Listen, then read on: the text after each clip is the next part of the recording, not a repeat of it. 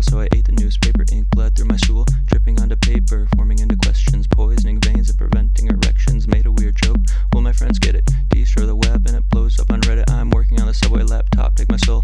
Clouds fill my data, need story tadpole. Story tadpole, story tadpole, story tadpole.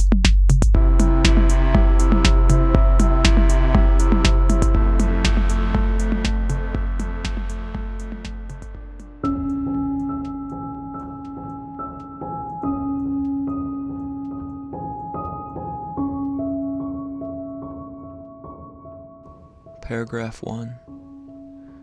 I gripped my earlobe in kindergarten when it was about to be my turn. We had to recite our home addresses in front of the class. I was anxious. I had repeated it to myself dozens of times the night before in preparation. Miss Suncap said it was important to know your own address. I agreed. I still do.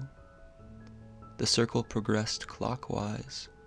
While my classmates fumbled over difficult letters and misplaced numbers, my fingers remained steadfast, glued to my left lobe. I held it tightly, the fat purpling around my thumb. It made me feel less nervous. When it was my turn, I curled one arm around my body and crossed my legs tightly because stage fright was making my bladder weak.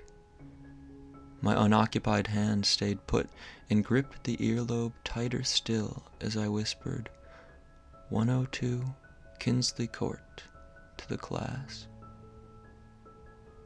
Paragraph 2. I twiddled my thumbs when my friend Andrew asked me if I liked Alice. I didn't know what to say, but I knew what to do. Twiddle my thumbs. Of course I liked Alice, but why did he want me to say it out loud? That stuff was embarrassing.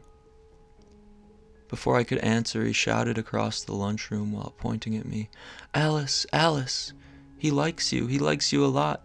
He may love you. Alice stared at me. The lunchroom stared at me. Andrew nudged me. Say something. I said nothing. I did nothing, save twiddle as hard and fast as anyone ever has. Paragraph 3. When my older sister's friends saw me naked, I rubbed my eyes. I didn't cover up because I couldn't think. I froze, except for my hands, which were rubbing my eyes. She started giggling. I didn't like that. I convinced myself she was giggling at my body. I looked at other boys' bodies while we changed during gym class to see if I was different. They called me names for looking. I stopped looking, but the names didn't stop. When my mother asked how school was, I rubbed my eyes. Yeah, it's going well, I said. Final paragraph. I began doing things in sets of 4 when I found out that God might be a story.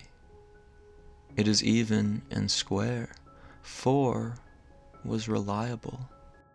It looked out for me when God was busy with other things. It kept me company when I was lonely. I filled notebooks with 4. I came up with clever ways to say it 4 times during conversation. My first girlfriend broke up with me because I accidentally exhaled rigorously in her face during sex. And then I had to do it 3 more times. I fear that if my mother, father, or sister dies, I will cry more for the fact that our family is 3 instead of I can't say it again. I've already said it 3 + 1 times. Miscalculation. Sorry.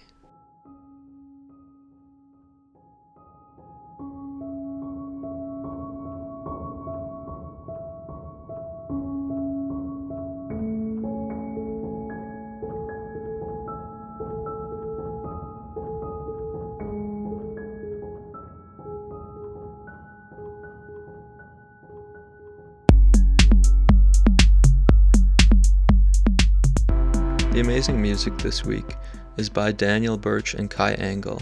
I'll provide a link to their music in the description for this episode. Thank you so much for listening to Story Tadpole this week. If you like what you heard, you can go to patreon.com/storytadpole and donate so that I can keep recording stories. Also, something that's really helpful is if you leave a review on iTunes. And I'll leave it at that. I hope that you come and listen again. Bye.